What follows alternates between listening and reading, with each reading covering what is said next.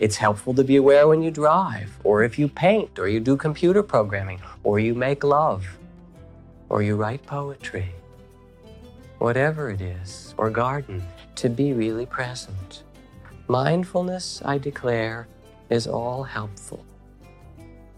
And with that presence is the path to freedom, to awakening.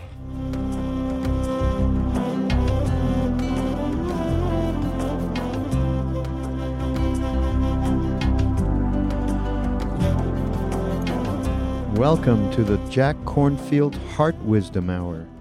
We are delighted to share with you Jack's innate common sense wisdom and his clear, open heart. If you are interested in supporting Jack's podcast, go to BeHereNowNetwork.com/Jack.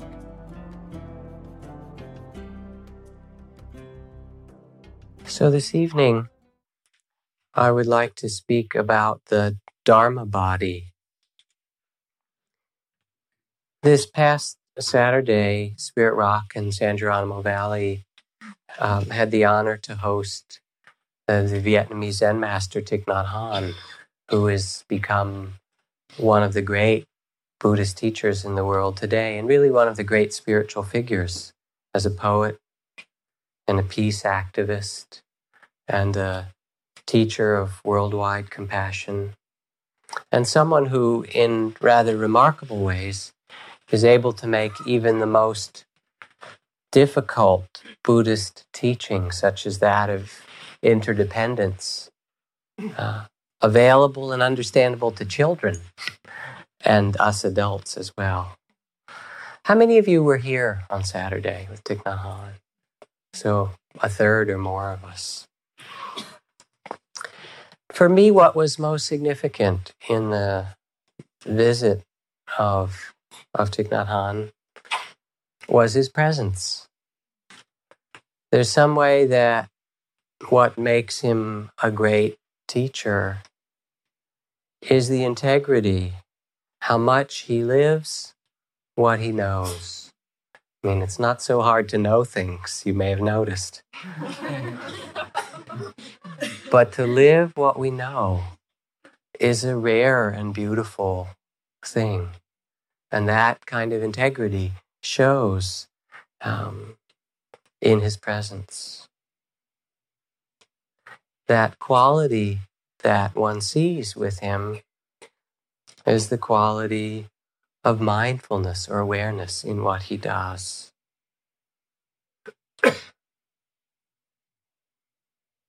A monk or a follower of the Buddha went to the Buddha one day and asked him, how should we cultivate or practice or develop this capacity for awareness and mindfulness? Can you give some instruction? And the Buddha said, be aware as you would if there were a large poisonous snake in your room. That's very aware, isn't it? Or he said, imagine it this way. Suppose that you were given a great jug of water to balance on your head, which is the way that water's carried in India and Indonesia and parts of Africa. A great jug of water to carry on the top of your head, filled to the very brim. And you were instructed to walk through a crowded marketplace. Following you was a soldier whose orders were that should one drop of water or more spill from that jug, to draw his sword and cut off your head. So you would take the instructions seriously. How would you then, said the Buddha, walk through the marketplace? Oh, very mindfully, sir, was the first answer. But a mindfulness that could not be rigid or tight or controlling in any way. Rather, a presence that was aware and connected with all that was around, that was fluid and adaptable and open to move through the marketplace and to respond to whatever the situation of the present was to be. When Thich Nhat Hanh walked from here up to do his teachings in that meadow over there in the little platform, when he walked there or when he sat, I felt that sense, that presence of someone walking through the marketplace like that. Just with each step, he walked slowly, and there was just this quality that you could see. It affected me simply to see him, that he took such care with everything that he did. And somehow, feeling or sensing his simple presence brought everybody together in the day. And it reminded us all, it awakened something in us. And then Thich Nhat Hanh talked about the Dharmakaya, the Dharma body, which is a profound concept in Buddhist teachings that he again made as simple as a child's understanding. He told the famous story from the Buddhist time of a monk who had practiced diligently and after a life of practice was ill and dying. And the Buddha went to be with this monk and asked, "Do you have any regrets, my friend?" And the monk said, "I have no regrets, nothing unfinished." He was really free in himself, prepared for dying. But then he paused and he said, "Yes." "Yes, Master," to the Buddha. "Actually, there is one regret I have. And that is the regret that I didn't spend more time with you, the Buddha, my teacher." And the Buddha looked at him and he said, "You have seen the Dharma, the truth, through your awareness, your wakefulness." He said, "If you see my body, the physical body of the Buddha, you don't see the Buddha. This is not the Buddha." He said, "Is the Dharma, the truth, the law, the eternal law, the Tao. This Dharma body is the true Buddha. And every moment that you have been mindful or aware, you have seen that Dharma. You have seen the Buddha, the Dharma body of the Buddha." And then Thich Nhat Hanh invited people to look up at the sky and see the blue color of the sky, or the white clouds, just the wisps of them that were moving across part of the sky that day, or to feel their breath. And in that simple invitation of the blue vault of the sky, or our breath, or the clouds, in that moment of mindfulness, we see the Buddha. We become the Buddha. We see the Dharma body of the Buddha. Now, in the spiritual traditions of Buddhism, which are very broad, many centuries and many countries, as in other great traditions, there is the speaking of that which is sacred through opening to the transcendent, to that which is cosmic and transcends this world of form, done through great retreats or intensive practice or the moment of some cosmic breakthrough that comes in one's life. Or sometimes gently, melting away the sense of self as a separate being, melting away the sense of our fears and worries, to transcend that small sense of ourself. But as many other teachings have nothing to do with transcendence or satoris and cosmic awakenings, they rather say, as Thich Nhat Hanh did on Saturday, that this is it. That which you seek and that which arises in the most transcendent moment is always here. And it's simply a matter of opening to it. What is most central to meditation practice and to the awakening of our being, to the art of living peacefully, is to be here in the present, now. Julie Wester, who teaches here, sometimes a new mother, and for the last number of years a hospice nurse, was talking about one family that she visited after she became a hospice nurse. She said the first thing she learned becoming a hospice nurse was that there are no more emergencies. It's quite an amazing statement, isn't it? That once you become a hospice nurse or you become involved in the process of conscious dying, then there isn't some emergency, call 911, call the hospital. That's all done. There's no such thing. There's simply being with what is. But she went to this house of a woman whose father was living with her and was dying. And she was called in to consult because every few minutes her father, this woman's father, would call and say, could you help me do this? Could you, straighten the sheets? Could you bring me some water? All through the night even, waking her up. Always calling, and she had to go in. And she was getting exhausted and tired and so forth. She had a job during the day and she'd come back at night. And she was just frustrated. Why does he want so many things? And Julie said, well, maybe he just wants you to sit with him. It was a kind of family where people weren't really comfortable with one another to really be close to one another. You know those families? Some of you do, yeah. Right. So she said, that's what he wants. Maybe you should go sit with him or be with him. Maybe even better to kind of spend part of the night in there. So the young woman said, I'll do it. And Julie came back. Some days later, she said, how's it going? She said, well, I'm with him now.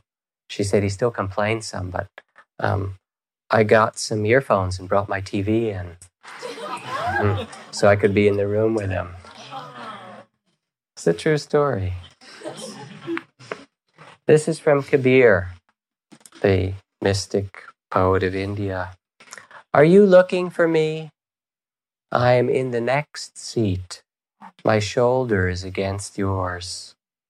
You won't find me in stupas or shrine rooms or synagogues or cathedrals, not in Catholic Mass or Hindu kirtan or legs winding around your own neck or eating nothing but vegetables. When you really look for me, you'll see me instantly. You find me in the tiniest house of time. Kabir says, friend, tell me, what is God? She is the breath inside the breath. Just here. Are you looking for me? I am in the next seat. The Buddha called this simply mindfulness. And it's what we train in and practice and enjoy when we sit in meditation or when we walk in meditation. Mindfulness, I declare, said the Buddha, is all helpful. And you can see it in your life. It's helpful to be aware when you drive, or if you paint, or you do computer programming, or you make love, or you write poetry, whatever it is, or garden, to be really present. Mindfulness, I declare, is all helpful.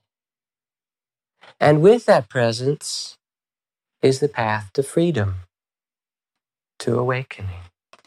In the Sutra on Mindfulness, the Buddha says, my friends, there is a wonderful way, a most wonderful way, to help living beings realize purification, overcome sorrow and grief, and anxiety and pain.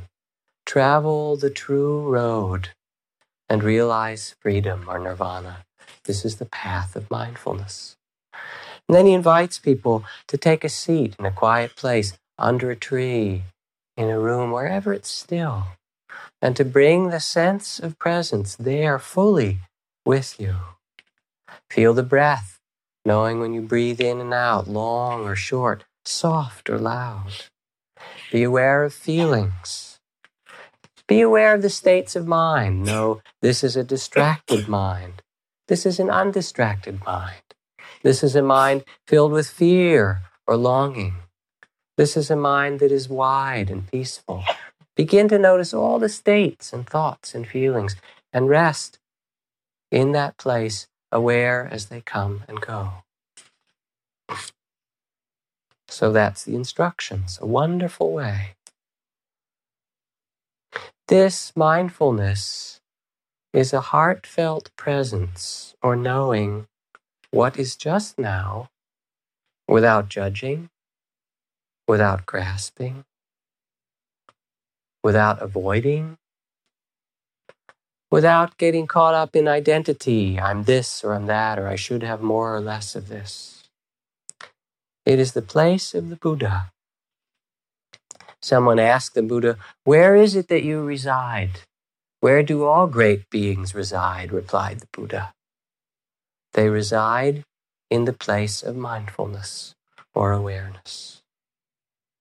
In mindfulness, here and now becomes what it always is, the eternal present, resting in the eternal present. Just to stop and be. Where else is there to go, actually? There are a lot of other names or words for this quality of mindfulness, wakefulness. Maybe a better word would be heartfulness than mindfulness. Bare attention, choiceless awareness was Krishnamurti's word. Awareness that doesn't choose. A simple, heartfelt presence. Zen Master Ryokan, Japanese poet. One narrow path surrounded by a dense forest. On all sides, mountains lie in darkness. The autumn leaves have already begun to fall. Have you noticed that out there? They are here too. Returning to my hermitage, carrying a basket of fresh mushrooms and a jar of pure water from the temple well. That's his poem. Just that simple. A jar of pure water from the temple well, a basket of mushrooms, the fallen leaves. The quality of presence with just this moment. Mindfulness, this quality of presence that is all helpful, says the Buddha, first knows what is here. It sees or knows wakefully what's present. Secondly, it rests with a certain balance or peace. It's said that mindfulness cools all the fires. The fires are the fires of the past and future. You know those ones? They're toasty at times, right? And mindfulness cools the fires of the past and the future. It brings a certain balance. Mindfulness also allows for the natural opening or expression of our Buddha nature to manifest. When we are present and mindful, there's a sense of freedom and steadiness and calmness and compassion. How is this so? Many of you know now the work of John Kabat-Zinn because he was on that Bill Moyers healing special and other things, working with hospitals, teaching awareness meditation. So he has a clinic in the medical school for people with chronic pain and cancer. And he got sent the patients that all the other doctors gave up on. That's the ones that he gets. And then since that pain clinic has become successful, he's opened programs in the state prisons where he lives and programs in the ghetto, working with people who are living in circumstances of great stress, poverty, single mothers who have no way to get work, have a number of children, people in parts of the community that often would be forgotten. So he says, all right, if mindfulness is so good, let's go to the places like the prisons or the pain clinic, or the places of the kind of core of poverty that's so painful in the center of our cities, and see if it works there, knowing full well that it does. And what does he teach? And the people that he's trained teach in these circumstances. He teaches them, too, to honor and make peace with themselves as a start, as a ground for changing their life and the life around them. He teaches them about pain and sits with them. Oh, I can be with pain. I can soften. I can allow it. I can make my peace with it. And all of a sudden, instead of fighting it, it becomes workable. For people who've done every other medical intervention that hasn't worked, finally, all right, how about just making your peace with it? Or fear. Mindfulness is there and it says, oh, fear, I know you. Yes, here's fear, and it's okay. Or confusion, or grief. I can be with confusion. I can be with grief. What else is there but to be with what is? So as you sit in meditation, you can also sense what disturbs you most. What is it that disturbs you? Planning and all the kind of anxiety that's underneath all those plans? When there's a lot of planning, take a notice what the feelings are with it. Or bodily discomfort, or grief, or guilt from the past, or boredom, or restlessness.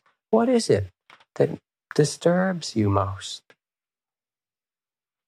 When you notice, as soon as you acknowledge it, you name it, you bring it into mindfulness, all of a sudden, there's fear.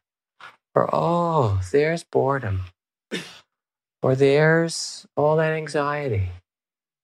Or there's the restlessness or the discomfort of the body. Let me be aware of it. Let me include this too.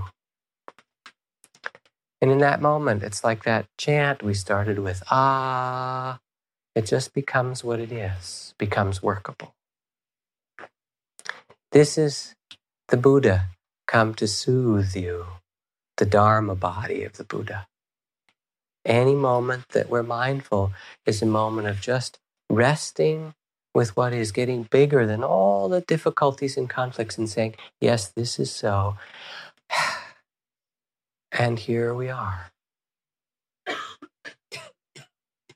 What is it that's hard for you to do in your life? Can you sense what it would be like just to do that movement, opening? Last month, I guess it was about a month or so ago, in Chicago, where they had the 100th year celebration of the World Parliament of Religions, Thich Nhat Hanh and the Dalai Lama met for the first time in person. And they're both exiles from their country who cannot go back. And they've both lived with enormous sorrow. Thich Nhat Hanh watched the destruction of his country during the war and tried to build temples and make peace in the middle of it, and watched the death of most of those around him. And the Dalai Lama carries the weight, the burden of the sorrow of Tibet, of the genocide against the Tibetan people. And they both carry this great sorrow, and they're both figures of extraordinary compassion.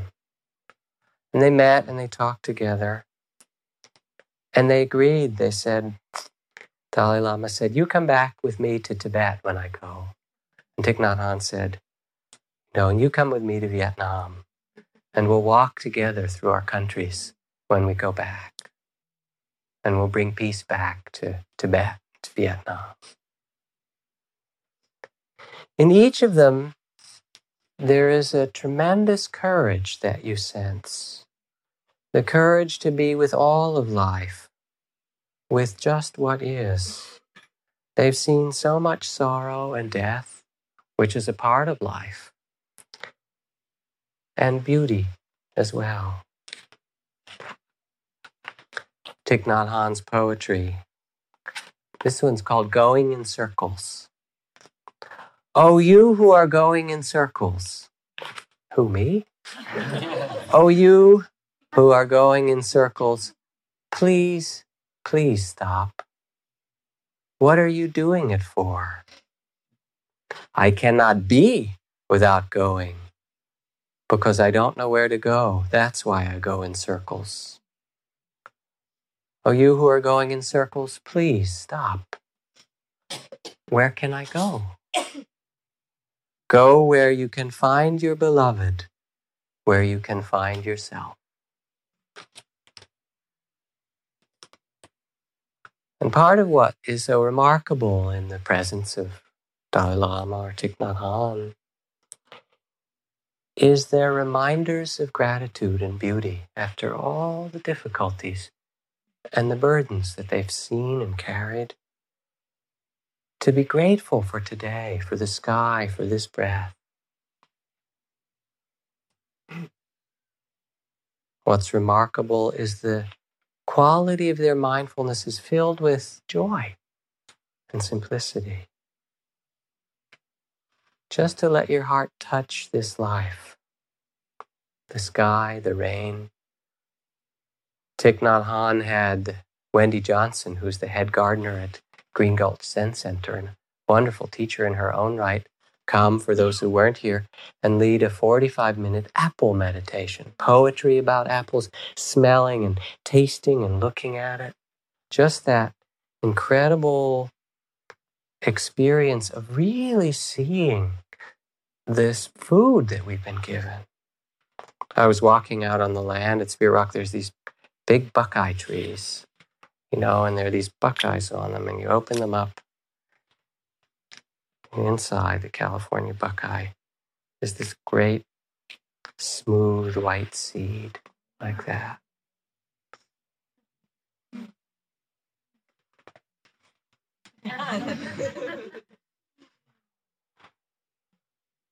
So that's part of what the whole day of mindfulness was, just that, just opening the apple, looking at it, listening to the sound as you cut it.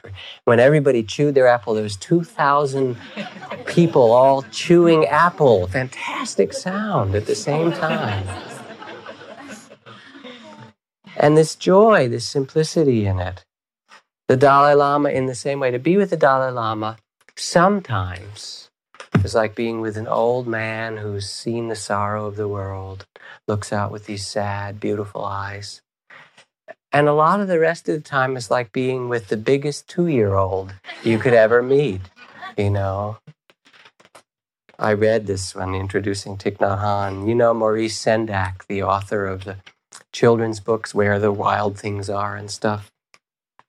Maurice gets all these cards from children. He said, I got a card from a boy. He sent me a charming card with a little drawing. I loved it. I try to answer all my children's letters, sometimes very hastily, but this one I lingered over. I sent him a postcard and I drew a picture of a wild thing on it. I wrote, Dear Jim, I loved your card. Then I got a letter back from his mother, and she said, Jim loved your card so much he ate it. That to me was one of the highest compliments I've ever received. He didn't care that it was an original and valuable drawing of Maurice Sendak or anything. He saw it, he loved it, and he ate it.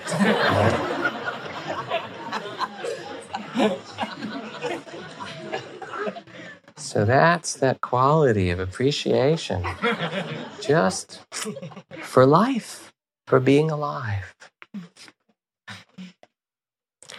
There is in mindfulness a humility and an openness. The humility of not being somebody who knows how things should be and is busy going somewhere and has it all figured out, because we don't know so much about this life. Being in India in March with the Dalai Lama, he was talking about how we can't really judge and place ourselves as separate or above other creatures. Even the smallest ones, and he pointed to a spider on the corner of the room. He said, look, that spider, we can't even put ourselves above the bugs. That spider probably has more perseverance than any of us in this room, doesn't it? And then he pointed to an ant. He said, and that ant probably has more innocence than any of us in this room, doesn't it? How could we put ourselves above any creature? When we're mindful, we are just here together, resting on our mother, the earth. The poem from Isa, Zen poet, he says, "In the cherry blossom's shade, there's no such thing as a stranger." Just resting as fellow bugs and beings on the earth. Now, in the Buddhist text, there is a great phrase that is used at the end of a lot of the texts, a kind of celebration of awakening. And the phrase goes, "Done is what had to be done. Freedom is achieved," is its meaning. Where are we going? We have only now, only this moment. Are we present? That's the question. Last night I got a call again from my brother and my father, my father's been in the hospital the last few weeks and he was home for a while. And he's back again in the cardiac ICU in the middle of the night with heart attack, heart difficulties, 75. And so I stayed up a lot of the night after that, both feeling concern for my father and sadness, and also reflecting, as one does from those calls in the middle of the night, on the mystery of death. Because after your father, you know who's next, and it's your turn. It's very clear. Or your mother. And I think it must be scary. He lives alone, and then he went to the hospital in an ambulance. It must be scary to be alone in that kind of position. So I was meditating and reflecting about dying and doing some loving kindness meditation. And as I reflected about death, I could feel these parts in myself. And my mindfulness, my awareness knew that there were two kinds of death. There was the death of fear, which is that coming to death without mindfulness. You know, that place, and I could feel it, where you're frightened and you don't know what to do and you don't know how to let go. We all know that place. Just as there are two kinds of life. That without mindfulness, the death of fear or the life of fear. And then there's the death that's peaceful. You know, poor Oscar Wilde, he died a pauper. He was in this kind of rooming house in the slums, just out of prison and very ill and kind of disgraced. And he was in this ugly room with people, and I don't know if it's true or apocryphal, but he was such a kind of elegant and stylish man, or he tried to, and he looked around and it was just the ugliest wallpaper. And the last moment, just about to die, he turned to the wall and he looked at it and he said, "One of us has to go."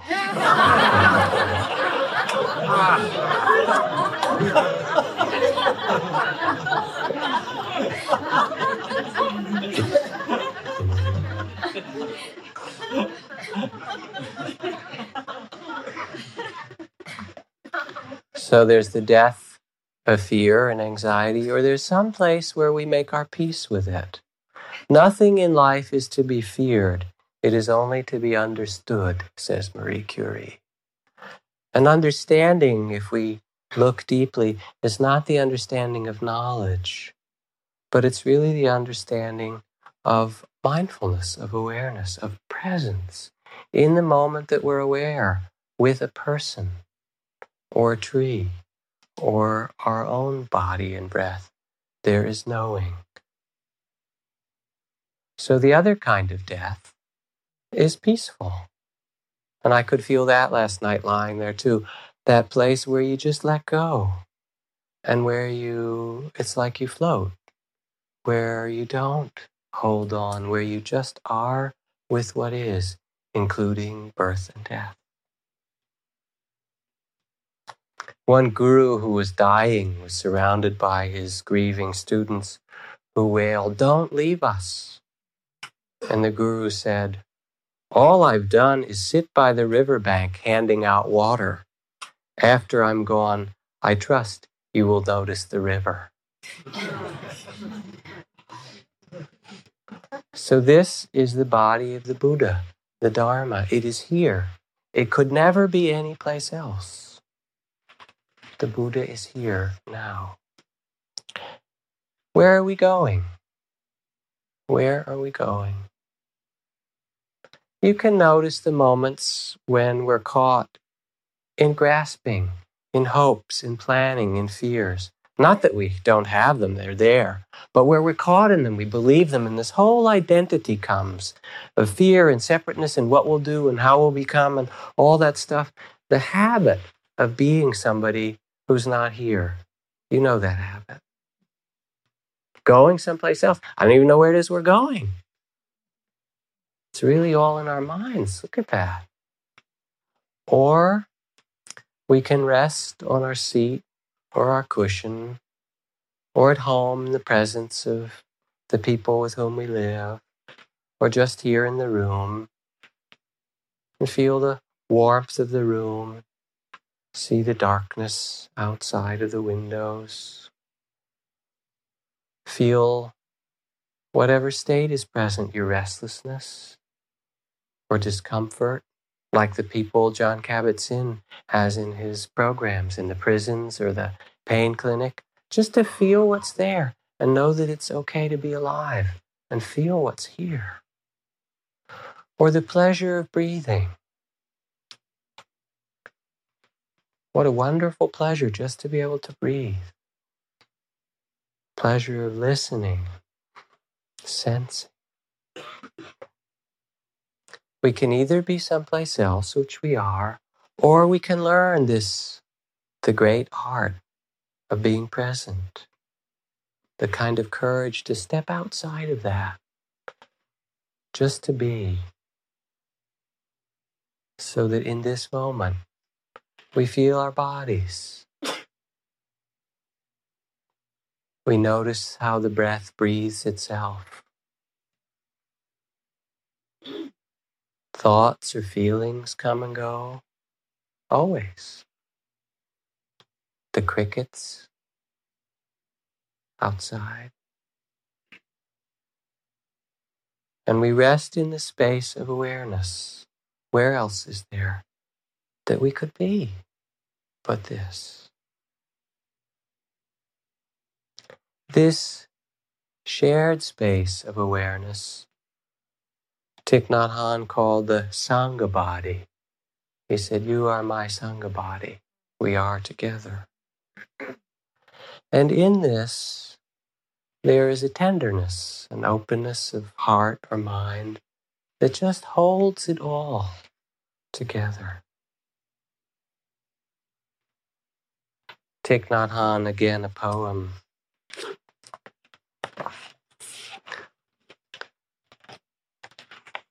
Called Butterflies Over the Golden Mustard Fields. For 10 years, we had a beautiful green garden. For 20 years, the sun always shone on our thatched roofs. My mother came out, her hair long, and called me home. I came to the front yard near the kitchen to wash my feet and warm my hands over the rosy hearth, waiting for our evening meal as the curtain of night fell slowly on our village. I will never grow up, no matter how long I live. Just yesterday, I saw a band of golden butterflies fluttering above our garden. The mustard greens were bursting with bright yellow flowers. Mother and sister, you are always with me. The gentle afternoon breeze is your breathing. I am not dreaming of some distant future.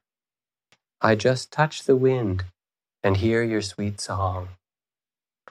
It seems like only yesterday that you told me, if one day you find everything destroyed, then look for me in the depths of your heart. I will be there. This morning I wake up and discover that I've been using the sutras as my pillow. I hear the excited buzzing of diligent bees preparing to rebuild the universe.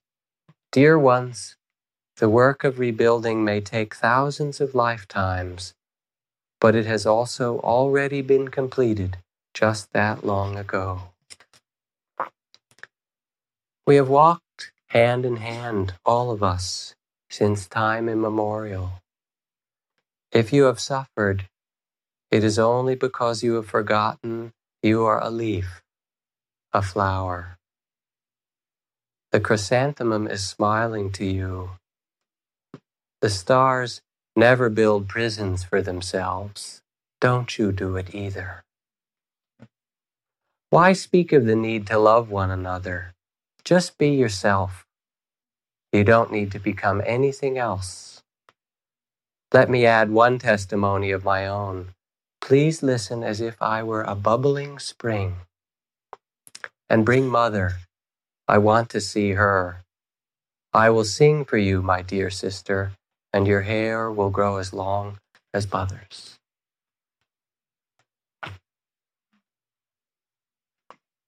So in the Sangha body, in that shared awareness, there is this tenderness and the presence of all things. To be mindful is to be aware of the sacred or the divine.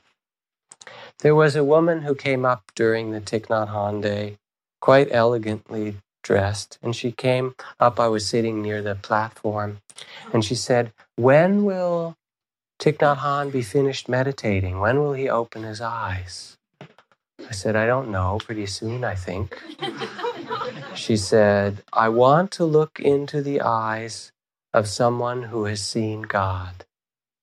She really needed to do that somehow. So she waited for him to open his eyes. And I think that if Thich Nhat Hanh were to have spoken to her, he would have said simply, to be mindful, to open your own eyes in a moment, is to be someone who has seen God. Everyone can in this moment.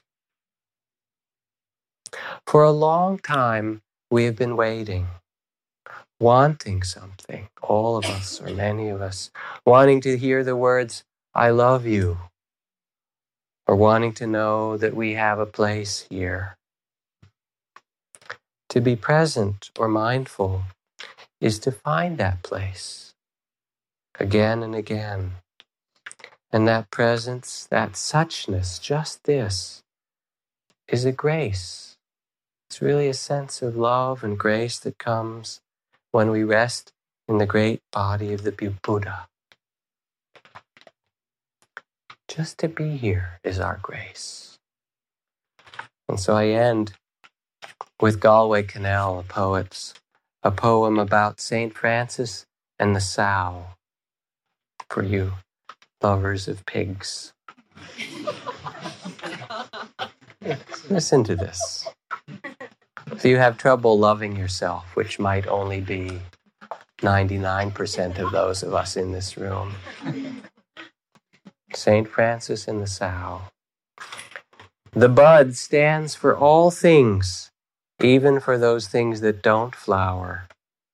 For everything flowers from within, of self-blessing, though sometimes it is necessary to reteach a thing its loveliness, to put a hand on the brow of the flower and retell it in words and in touch, it is lovely, until it flowers again from within of self-blessing.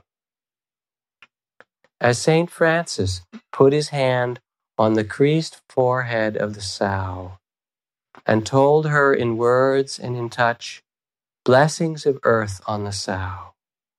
And the sow began remembering all down her thick length, from the earthen snout all the way through the fodder and slops to the spiritual curl of her tail.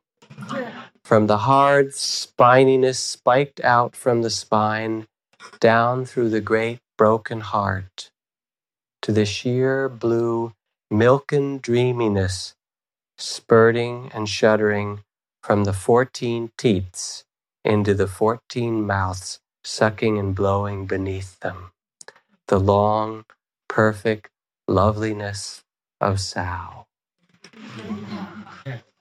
So let's sit for a moment, the long, perfect loveliness of yourself.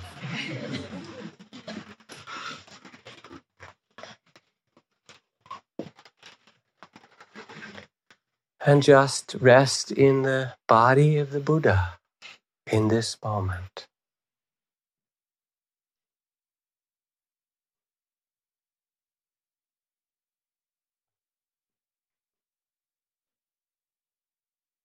To be aware as St. Francis put his hand on the creased forehead of the Tao,